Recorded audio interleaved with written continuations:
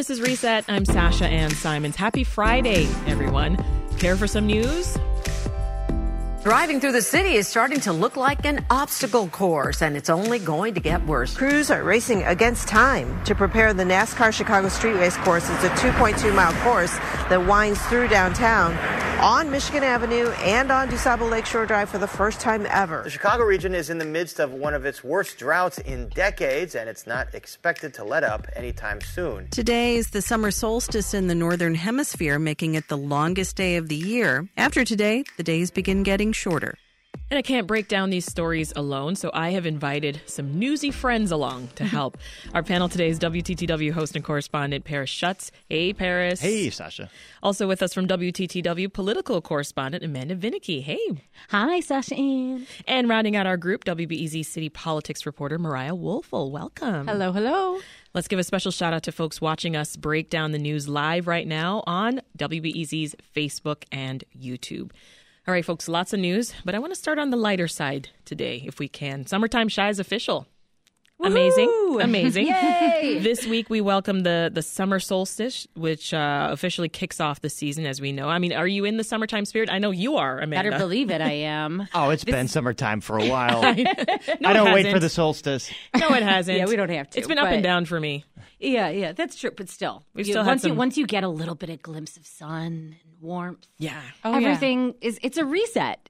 I like it when I'm mad by walking outside because of how hot I am and how much I'm sweating. Like, that's when I know it's summer, and that was for me, like, this past week. I get anxious about being inside. Like, every moment that I'm indoors, I feel like is a moment missed enjoying this brief bit of respite that we get. But at least it's still light when we get out of work. Yes. That is true. High five, Paris. High five I can't to that. reach you, but air five. That is so true. Yeah, I mean, we're going to get to some of your summer recommendations later this hour, so I want you to get those ready in the meantime. But Wednesday's summer solstice was the longest day of the year with more than 15 hours and 13 minutes of sunlight. I mean, did you make the most of that extra time? Paris doesn't I don't even remember what I did. what he did on Wednesday. That was like 3 weeks ago in my mind. I think I just worked. I'm just talking about Wednesday. Wednesday. 2 days ago. Oh, wow. my gosh. You know, I did. Literally, I don't know. I usually do a whole yoga routine situation, and this year I did not do that. I'm not particularly, So Okay. but that's normally what I do. I thought about it. Yeah. You know what I did that I can't believe I forgot? I took my niece to the Fall Out Boy concert at Wrigley Field. Nice. And that was very fun and nostalgic. And the rest of us that live on the north side heard that concert Fireworks. all night. Oh my Did hear the gosh. concert. It was What is just that? booming teenage angst. It didn't matter. Like, if you're in Western and Montrose, I think you heard the I entire thought it was the concert. people down the street. Right. All right, so another story we're gearing up for this summer, NASCAR. You can already see the concrete barriers and bleachers up near Buckingham Fountain. Yesterday I was driving around the area, and at every right turn I tried to make off Lakeshore, it was like, oh, nope, blocked. Nope, can't go there. Are you looking forward to the big event or apprehensive, folks? I'm not going to be there. I'm not going to be paying to go. I think it's great for people who want to, and I do think that there's sort of been this stigma against NASCAR that I'm not sure there would be if it was another sport. That said, it's far more disruptive than any other sport, so you can't also make that comparison fairly. It is a pain in the arse to get around at a time when traffic is already absolutely terrible. So throwing any sort of additional wrench in there Well, let's is remember not particularly helpful. this is the first time that NASCAR racers have done a city street course like this. I mean, you mentioned if we're another racing circuit like Formula One, this is what they do. So they know how to do this. So I think there's apprehension within NASCAR, too. I remember Dale Earnhardt Jr. telling me he thinks that half the drivers are going to be kind of dreading this. And they're not going to get Slow any times. They're only practicing on a simulator. They're going to get like an hour on the course before they actually have to do the race. So they're used to going around in an oval, not doing sharp right turns and left this turns. freaks me out. So, are Yeah. so there That are it is. Hold on. Safety. So there are legit safety concerns for the drivers. Well, I think NASCAR says they And have it all crowds. figured out, but according to what Earnhardt said, some of the drivers are nervous because they haven't done this, and we've all driven along that course Yes. at some point or another. These are sharp turns and narrow streets and lots of cars, and yes, there's a fear of like a car just flipping and winding up in the Art Institute or something like don't that. say that. I know. Yikes. It does seem like a video game almost when you imagine how it could play out. And I think that the cars are going to go slow because of that. They're not going to go full throttle. They can go 150 along some of those straightaways. But I think you have apprehensive drivers. So if it all goes out without a hitch, I think Mayor Johnson has to. Did it bring tourism? Did it bring revenue? Was it minimal disruption? Then maybe it's worth doing again or not. It's totally up in the air. My goodness. As we've talked about the grandstands, they've mostly been built so far. There are still pedestrian bridges that need to go up. Overall, NASCAR says that they've never built anything this large, this fast. Everybody's flying blind here. This is brand new for everybody. Which is never good. Chicago 675 on YouTube says NASCAR is going to be a challenge from a public safety perspective, but we do know there are folks super excited about this. Oh yeah, this is incredible, and it's a classic course if you like NASCAR. Yeah. Beautiful skyline, beautiful so views. Pretty. Just looking at the bleachers when you're downtown, you're like, oh, that looks so cool. Right. If you like that. All right, so I did that sort of thing. They did this PR thing where they took reporters around the course. Dale Jarrett, one of the famous old drivers. He was in the car with me, and he said his concern is that drivers are going to be distracted by the beauty of the sky. I was like, now look at this architecture. They're not used to seeing this. This is going to be something to get used to in the first couple laps. Like Chicago's too pretty for NASCAR. I'm afraid they might get distracted. That was like legit one of his top concerns. Yeah, so speaking of top concerns, Amanda brought it up earlier, those prices. Tickets start at $269 for general admission, $353 for enhanced general admission, $465 for premium seats. So even with the construction and these premium prices, there still seems to be this excitement. Let's listen to Julie Giese, who's the president of NASCAR Chicago Street Race. We have ticket sales from all 50 states as well as 14 different countries. That was one thing that we committed to the city early on, was to drive tourism and give this city a boost from a tourism perspective. And we're seeing that when you look at ticket sales. Do you think she's right, Mariah? Could this event deliver on that big tourism boost for Chicago? Well, I think that, as Paris said, it's uncharted. I think that's going to be part of the evaluation afterwards. Mayor Brandon Johnson did not decide to bring this event to the city of Chicago. He hasn't been, outright opposed to it or critical of it, but I think he is going to have to make some evaluations after to see if this is going to be worth bringing back. Yeah. It was easier to bring in Taylor Swift to bump up those numbers. Here's another question from YouTube. Does anyone actually know the incremental revenue this event is bringing to the city when you factor in we're normally busy that weekend and you factor in the costs like police overtime? Boy, that's an unknown. I don't know whether they have a projection on that or not, and what the hotel. I mean, Taylor Swift sold out the hotels. There was a convention that weekend too.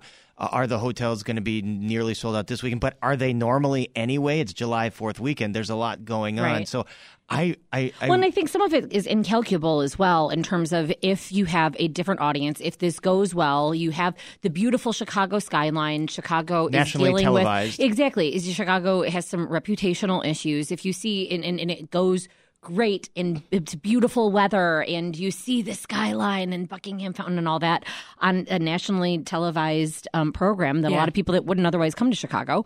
How do you calculate that in? But I think that is a very fair point in terms of the cost and projections. I'm sure somebody's thinking about it. All right, we're on the topic of summer, so I want to squeeze in another story that we've got our eye on, and that's the greater Chicago area is in the midst of this drought, right? 2 suburbs, they've imposed water restrictions on residents. That's New Lenox and Mokina. Are you feeling the drought conditions? Well, this is kind of historic. I mean, the last time there was anything quite like this was 2012, according to a meteorologist that we talked to, and it doesn't look like there's any let-up anytime soon, although I think there's some rain in the forecast for Sunday. But, people love the sun. It means that their games aren't going to get rained out, but there's an economic cost here. Crops are starting to feel the effects of the drought, and that could really cost Illinois farmers, which rely on their harvest. And so they're definitely, no doubt, praying for rain. I mean, there's the environmental impact. Rivers are much less. What's the word? They're much. They're low? They're shallow. Yes, they're low. They're rowdy. shallower. So people might enjoy the sun, but there's an economic and environmental cost, and I think forecasters are kind of uncertain whether we're going to get out of this anytime soon. Are you missing those severe thunderstorms this summer, Amanda? I do love them when I'm sleeping. I like them when you can hear it and, you're settling down to bed. And you can get to sleep in the middle of severe thunderstorms? I can fall assupe anywhere. Oh, wow. It is one of my skills. Yeah, way to go me. I don't have many, but that one I got. You're going to have to teach me that one. Sure thing. I don't know. I think it's just get really, really tired. Is okay, the key. sleep. Yeah. But I don't miss them during the day. But it's to what Paris said. I mean, I recognize that much as I am delightful and literally skipping in the sunshine, that it is not great for same exactly, but there are consequences, right? Anybody been paying attention to this? This is another summer story. Chicago Public Libraries, they're phasing out museum passes. So you know how you could usually stop at a library and get a few free tickets to the field or the shed for your family? Well, now that's actually being phased out, and it's being replaced by this statewide program called Explore More Illinois. But not everyone is happy about this. I mean, why are parents pushing back? I think there's concerns about the lack of advertising and just awareness around Explore More Illinois. Is that the program that they're replacing it with? But it does seem like a pretty similar situation where it just sounds like everything went digital. Yeah, so the museum passes that you can get from an aldermanic office or libraries, those are physical. You have to go, and I think someone from a representative from from Chicago Public Libraries was telling Block Club that leads to families driving around to different locations, because once you run out at a certain location, then there's no more passes for the day. So people driving around trying to find free passes, whereas this is kind of all digital. But yeah, concerns about whether families are aware of that right now, whether digital access is a barrier. But then also, I think a lot of museums in Chicago, too, just kind of scaled back from the free museum pass program anyways, because they kind of offer their own free museum days as part of a federal program. I'm hearing that the passes that you described that you could check out before in person, they would last for a week, whereas these online, you have to just pick a specific date and you have to go on that day, or else kind of thing, or maybe you'll have to just do it again. So much coordination for everything. Right? I know. I'm Sasha Ann Simons. This is Reset's Weekly News Recap with Paris Schutz and Amanda Vinicky from WTTW and WBEZ's Mariah Woelfel. You can also watch us live right now on the WBEZ Facebook and YouTube pages. And you can leave us a comment or question as you've seen and talk to us in the YouTube chat box.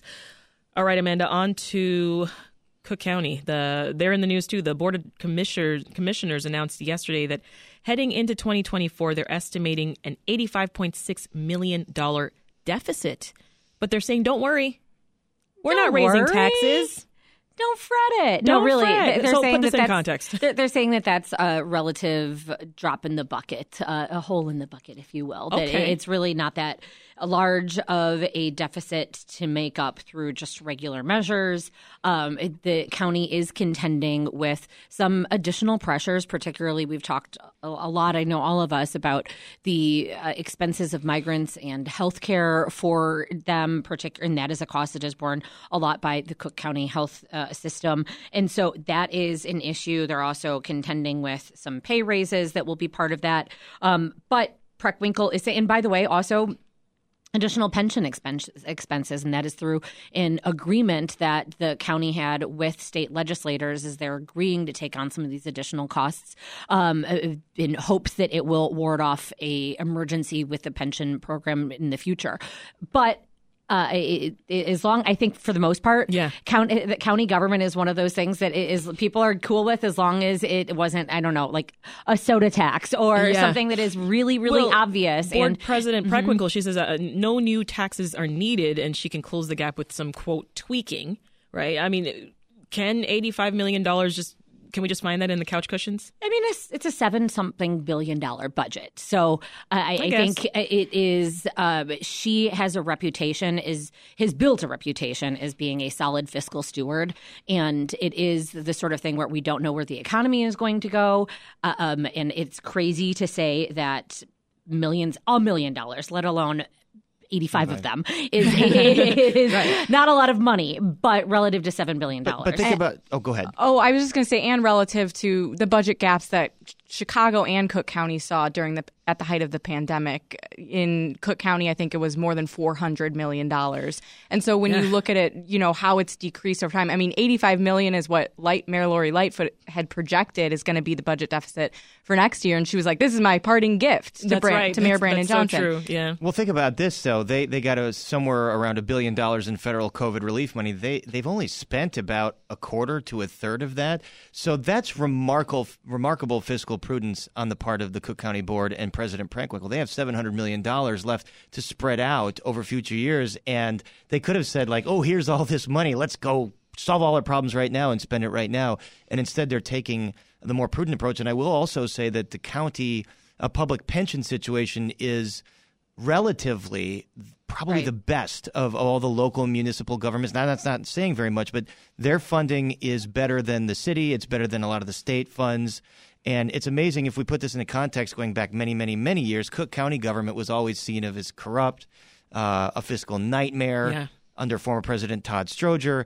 And you have to say that whatever our faults are, this government has cleaned up its fiscal issues relative. I mean, nothing is great anywhere, but relative to other municipal governments around here. Yeah. Stephen Ford on YouTube says, can the county government run a deficit like federal? No, by statute, every government in Illinois has to balance its budget, and they can't declare bankruptcy, and they can't run a deficit. So they figure out. There are all sorts of ways. You show the bills over the next year. There are ways to, but it's not like the federal budget. Have to balance the budget. Yes, they cannot carry a deficit. Yeah. Let's head over to City Hall, Mariah. Of course, the city's still searching for its next police superintendent, but this week we learned that 19 city council members in Chicago, they're backing a specific candidate. What's the story there? And tell us how Anthony Driver is feeling about this. So this was some drama this week. There is a new independent search process to determine who will lead the Chicago Police Department that is underway with the new Community Commission for Public Safety and Accountability, and they conduct an independent nationwide search and then are responsible for sending 3 candidates to Mayor Brandon Johnson. The mayor has to choose from that list or send it back and say, give me 3 more. And that just continues to happen until we get a new police superintendent. This was a major win for police reform advocates 2 years ago, creating this body because they really felt like community members should have the say in who leads the police department. So that search is underway. This week, 19 Chicago aldermen sent a letter to Anthony Driver, the head of the Community Commission for Public Safety and Accountability, saying, why didn't you interview this top-ranking CPD official? Why didn't you conduct a follow-up interview with Chief of Patrol Brian McDermott? He's well-respected. We think he would be a great leader. And he says, your letter is completely inappropriate. Yeah, and Anthony Driver fires back and says the fact that you think that you can use political sway and another complaint was that they sent this letter out to the media via a public relations firm before sending it to the commission. So really kind of like amplifying the idea that this is politicking in a place where the politics aren't supposed to be involved. Yeah. Anthony Driver said, this is exactly the Chicago way that we're trying to avoid with this independent process. Your letter's inappropriate. Alderman fired back saying, we think that we can have a say. We think we can, speak our opinion about this. Does their move hold weight, the elders? No. When it comes to what the mayor will actually do? I mean, perhaps. I mean, the mayor did speak out about how McDermott is a well-respected police officer and thinks he could be qualified. But if he's not on the list of finalists, then they'll go back. I do think that it's this whole argument over how to handle it. Let's say that the members of city council had sent a letter to the commission versus making it public. Would that be seen as trying to get some sort of insider scoop or deal? What sort of interference is appropriate? As you go through, this is a new system, a new mechanism. Is it interference if you go public, or is it greater interference by going through back channels that regular people might not be able to access? Yeah. Or perhaps even if they go through the program, a unified front of aldermen, is that exerting pressure? And so I think there's just sort of a whole discussion as this is new. Let's also stipulate this. If Mayor Johnson has someone in mind that he wants to be superintendent, he is very likely going to get that person. Because as Mariah said, this rule is that this commission, which is an interim commission right now, by the way, and some alder people have problems with that. But anyway, they have to send 3 finalists to him. He can say, I don't like any of them, go back to the drawing board. Or Or he can do what Rahm Emanuel did years and years ago with Eddie Johnson and say, we're going to pass an ordinance to circumvent the whole process because I want Eddie Johnson. You guys didn't come up with Eddie Johnson. That's who I want. There is nothing to stop Mayor Johnson and City Council from passing an ordinance saying, this one time, again, we're going to circumvent the process and we're going to have McDermott or someone. I don't think he would be in a very circumspect position if he were to go that much. Right. And I mean, the people who fought for this ordinance years ago under Mayor Lori Lightfoot are Johnson's closest allies on the council. None of them signed on to this letter, pushing for McDermott. So it would be a shock. But yes, that's the route that the council has, and that's kind of what was parsed out in the press this week was aldermen saying, we could change this ordinance if we want to. And I think that the main problem is that, Brian Hopkins was saying, I think that this was what I was concerned about was, the city council not having a say in who leads the police department when aldermen hold water for crime in their communities. Yeah, and I don't know if McDermott is the person, but you're the mayor of Chicago, and Brandon Johnson is no different than any other mayor. You want a say in who your police. This is your most important hire. If there is someone that he said in his mind that he knows that he wants to lead that department, he will get that person somehow. We'll pause right here, folks, and we'll pick up the weekly news recap in just a moment with Amanda Vinicky and Paris Schutz from WTTW and WBEZ's Mariah Woelfel.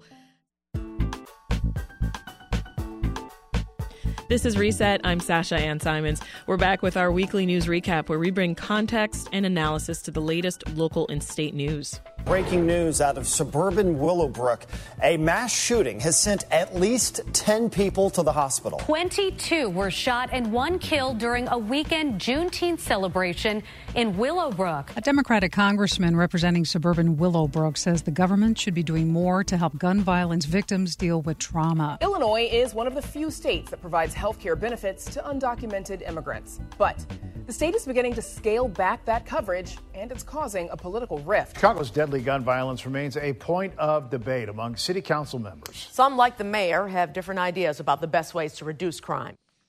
So our panelists today, Paris Schutz and Amanda Vinicky from WTTW and WBEZ's Mariah Woelfel. Let's talk more about Chicago Mayor Brandon Johnson. Now, WBEZ's got a story out right now that's comparing candidate Johnson to Mayor Johnson, and particularly focusing on his stance regarding the presence of officers in schools. Mariah, what's the change there?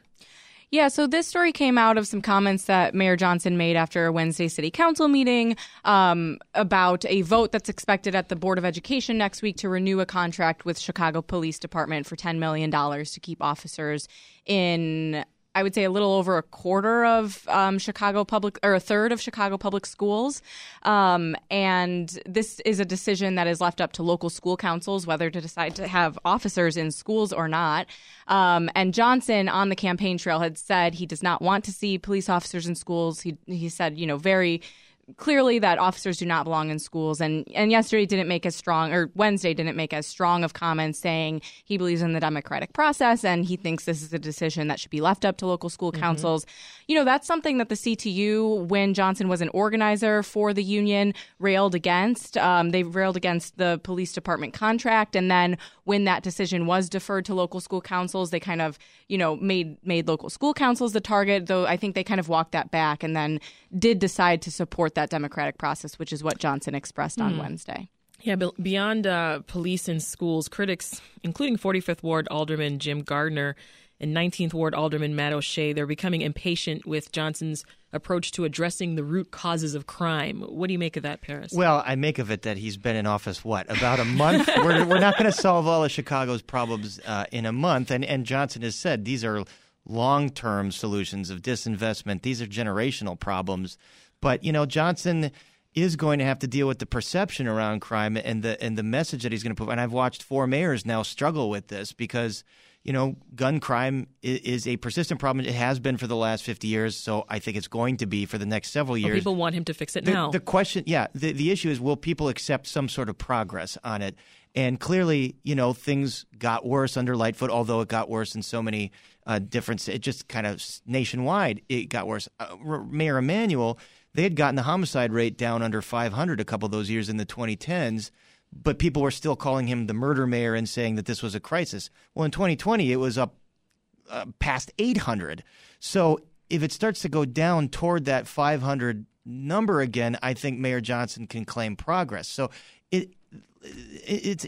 we're not going to see significant progress in one term even. He's got to go out there. Although a lot has changed in terms of the pandemic, as you noted, just national trends and what is going on there. So much is out of the mayor's control. It's also difficult to parse. I mean, I think the Sun-Times had a really interesting article, for example, about the number of, after the Anjanette Young raid and settlement, the number of warrants to search homes is significantly down.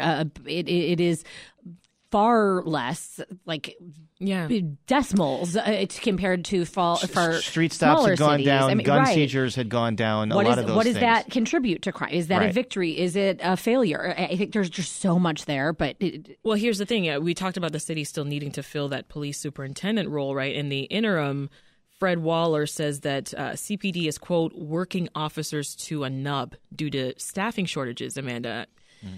This is a department in transition, right? So what kind of challenges does that pose for reducing crime? Significant challenges. And that's something that I think was an issue in the mayoral race as well. The mayor hasn't particularly committed to filling vacancies. His priority is increasing the number of detectives to solve some of these crimes, those that have gone unresolved, and that cause, of course, a lot of stress for the victims of people and family members of victims, as well as the community at large. So I don't know how you turn that around. We're seeing that in many sectors, of course, there being a staffing shortage, but it's a different ballgame when it comes to police. Yeah. And there are, again, many mayoral allies who would say the answer isn't police. It's okay to have those vacancies. We don't want all of them.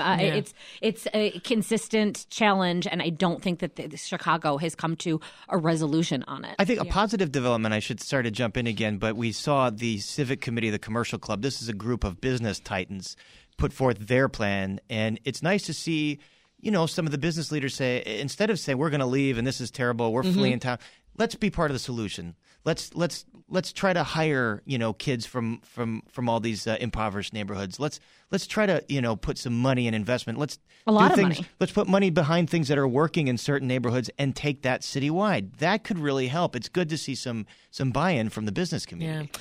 Well, Mariah, progressive city council members, they want to reduce police presence in some ways. Let's listen here to Democratic Socialist Alderwoman Rossana Rodriguez. I think the problem that we have is that we are sending every single issue that we have to police. So you're always going to need more police when police is the only answer that you have for everything that happens. Homelessness, send police. Mental health issues, send police. Substance abuse, send police. Because you have other answers, right? And answers that can actually address the root causes of the issues that we're facing.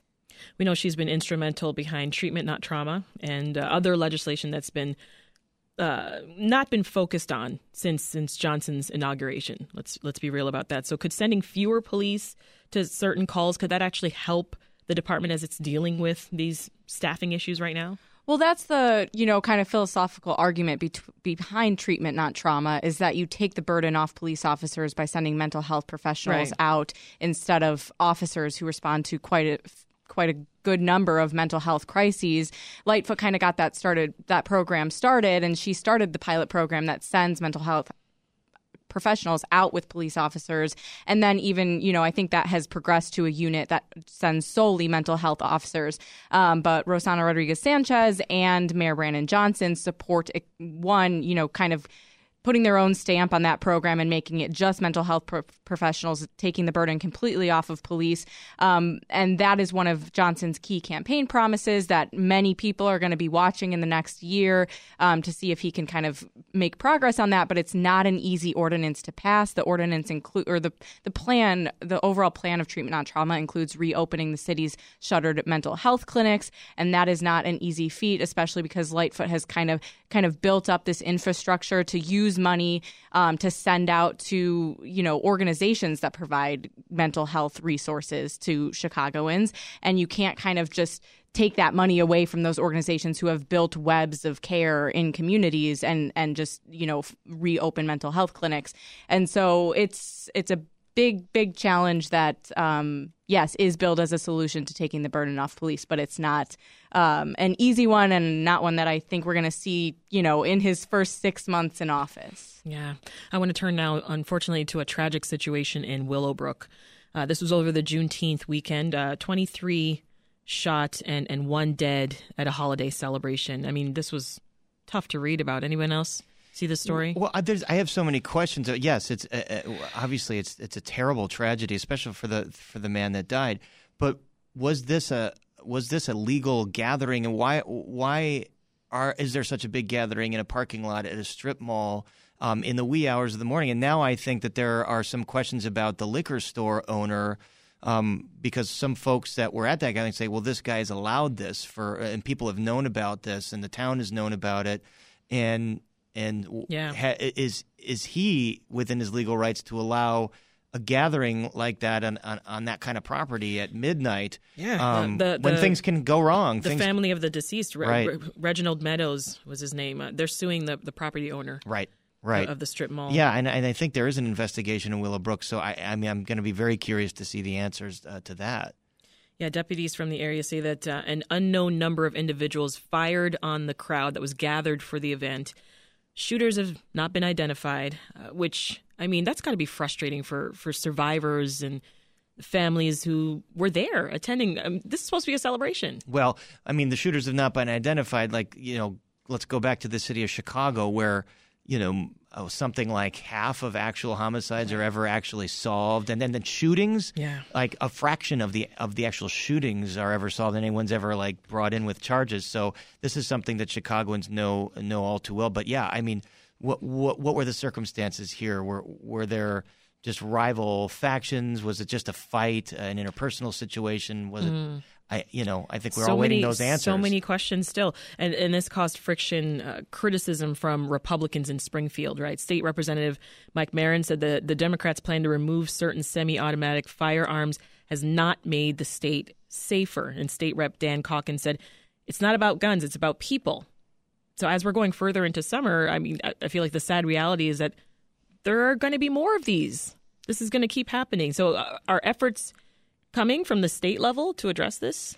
I mean, so as you noted, that quote-unquote assault weapons ban, and I say quote-unquote because those who are members of the gun community take umbrage with the term assault weapons. They don't believe that the guns that are included in the law are all that and that they are not weapons of war. But I believe there was a witness quoted that said that they heard 100 shots within a matter of seconds. So there are still these sort of guns that have that capability, as well as technology that turns guns into something that acts akin to a machine gun and can fire very rapidly. We don't know details about this particular incident and what went down exactly, but it's going to be difficult to get some of those off the street. Backers of that law say that is Illinois' sort of best effort. I don't imagine there being further legislation anytime soon that will further crack down on guns. And the current legislation has all kinds of legal challenges, so it's not even put into place in a lot of places. Yeah, I mean, it's mostly, but it's also the notion is you don't want more is what backers say. Right. Well, to those Republicans, if it's not the guns and it's just the people, then what is your solution?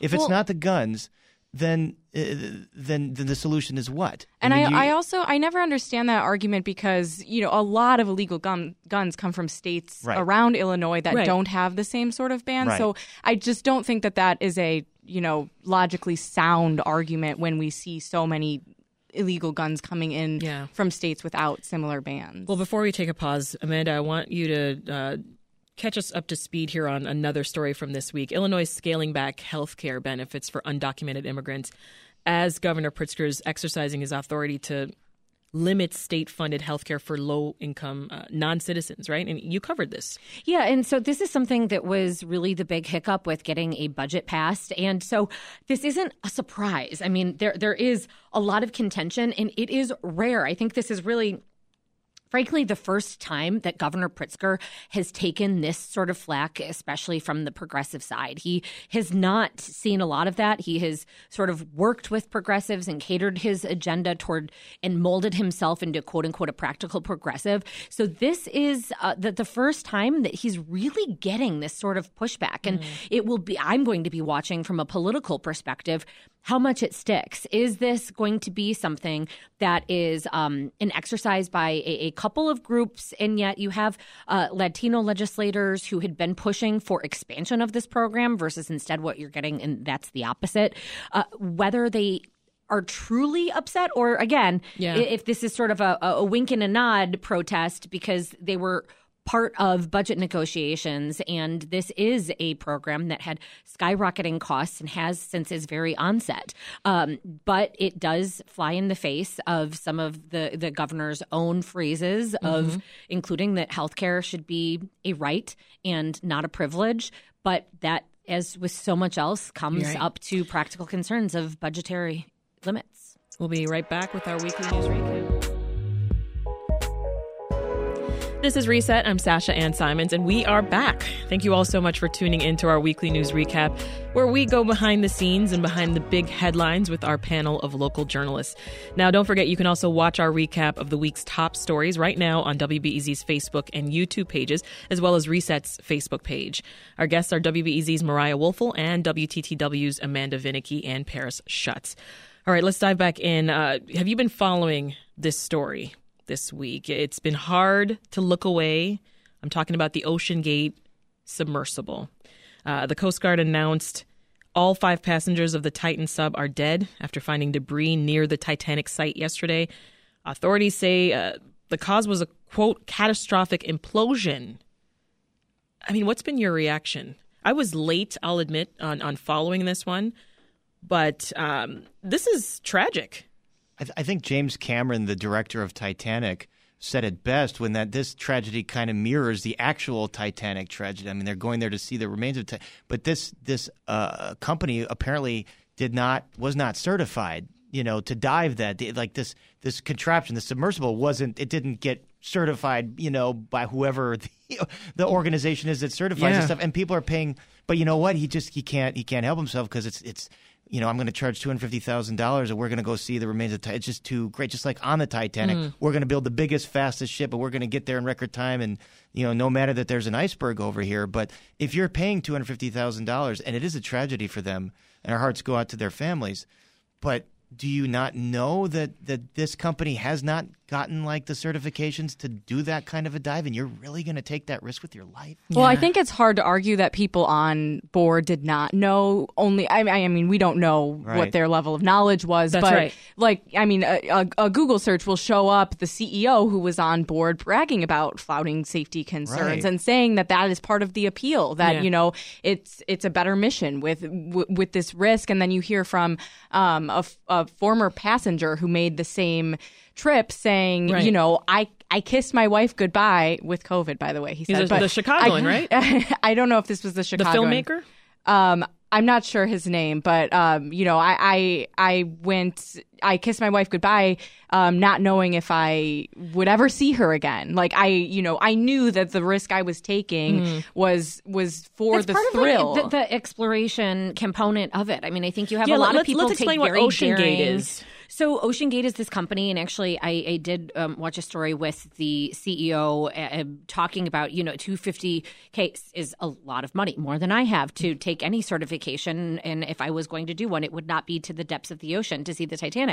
But for people that want to do that, he said, they actually don't make that much money on it because it is part of this spirit of exploration. You use a lot of money in gas and the equipment and all these things, even if you look at some of the pictures and it's literally a game. I don't know if it's a Nintendo or what, but like a gamer controller that is controlling the direction of the submarine.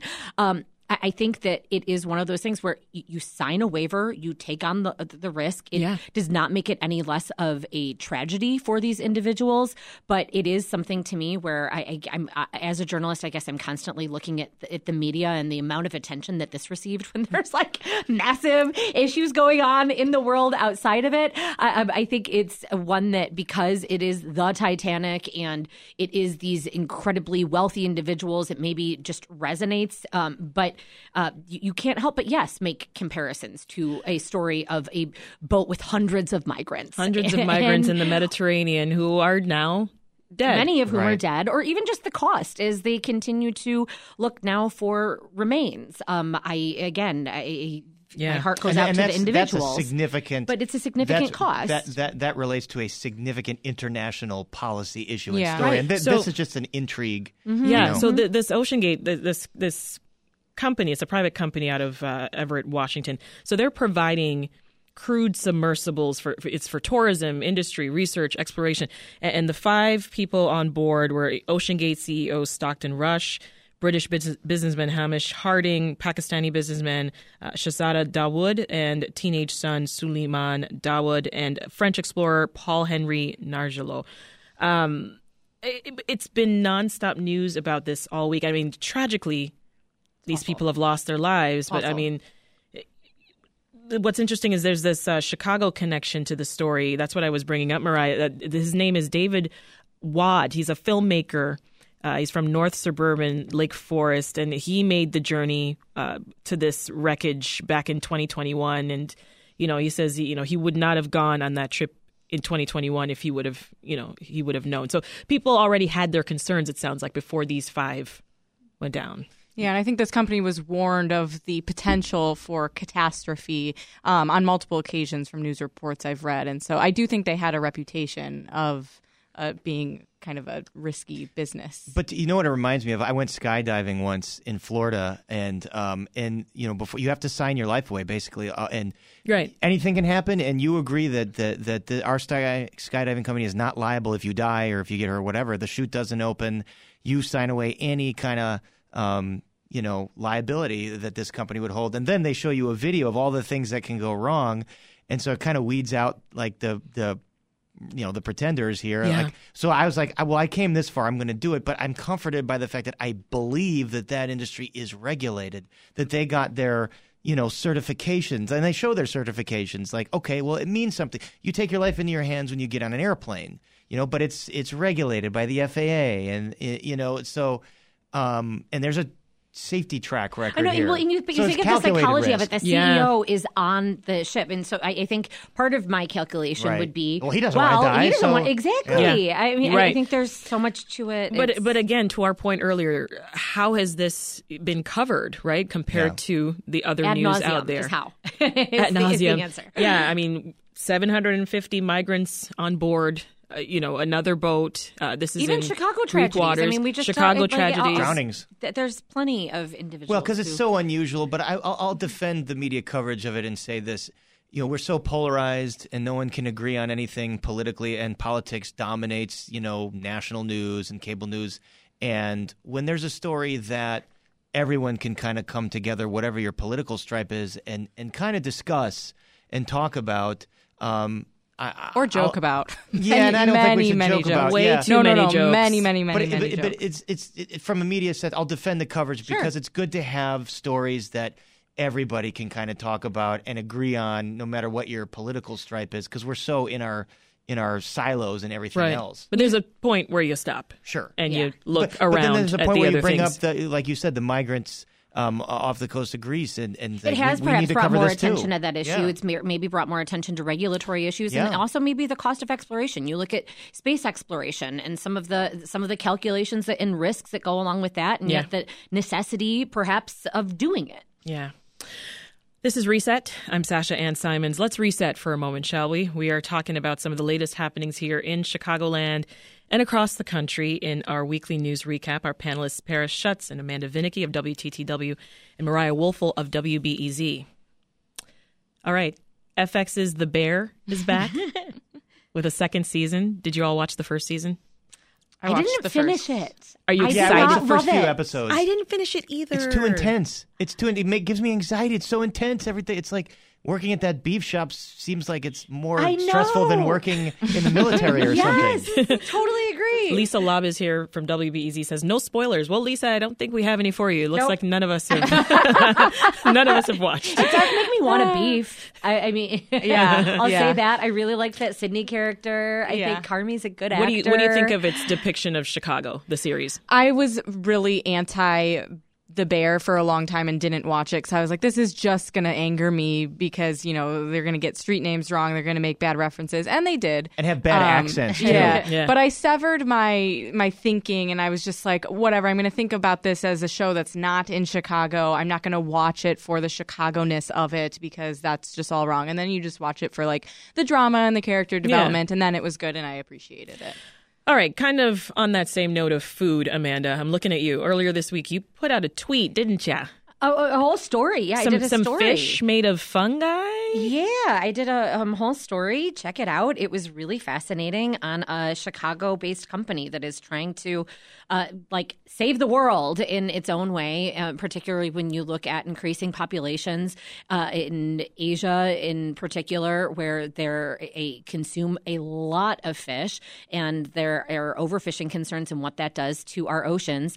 And so trying to resolve that by coming up with a product that is sort of like alternative meats, although they don't love that comparison because they say they don't have a lot of additives in theirs. They don't want to be like, oh, it's just soy. So it uses the root. It doesn't taste like mushroom. I tried some, and it was. I'm pregnant, so I haven't been able to have sushi. And let me tell you, it was amazing to have something. Tasted like that. I cannot wait to have this baby so that I can have some sushi. This is not on the market yet. Right. Otherwise, I'd be getting more of this.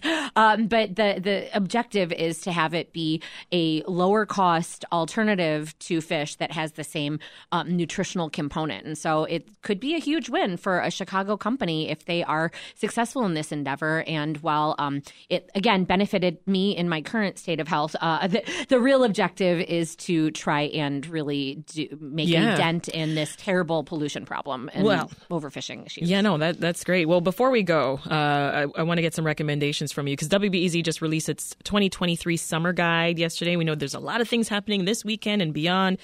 What are you looking forward to? Let's start with this weekend, Paris. You first. Well, there's the Reset Festival. It has nothing to do with BEZ. I'm not there. In Reese Park. But it's a music festival. I'm looking forward to They should bring you in. Maestro Ricardo Muti's final performance as conductor.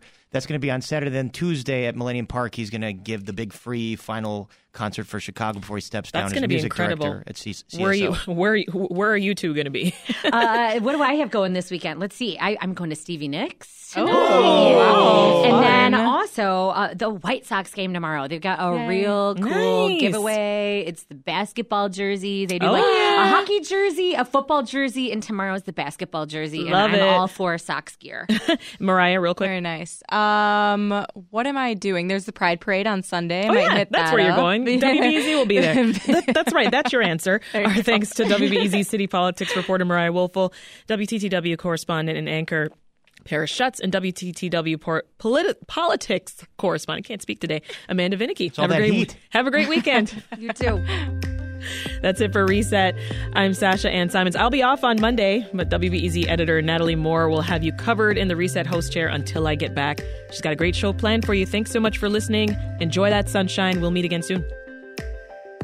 It is 12:59, Science Friday, coming up next, and then Here and Now at 2 o'clock. I'm Lisa Lavis. You're listening to 91.5 WBEZ. Chemistry is Kelly Clarkson's first album since her divorce, and she hopes it might help others experiencing heartbreak. It's like, okay, I went through something that, like, maybe other people, maybe this will make them feel less alone, when they're crying on their floor and their world is a dumpster fire, I'm Juana Summers, my candid conversation with Kelly Clarkson on All Things Considered from NPR News.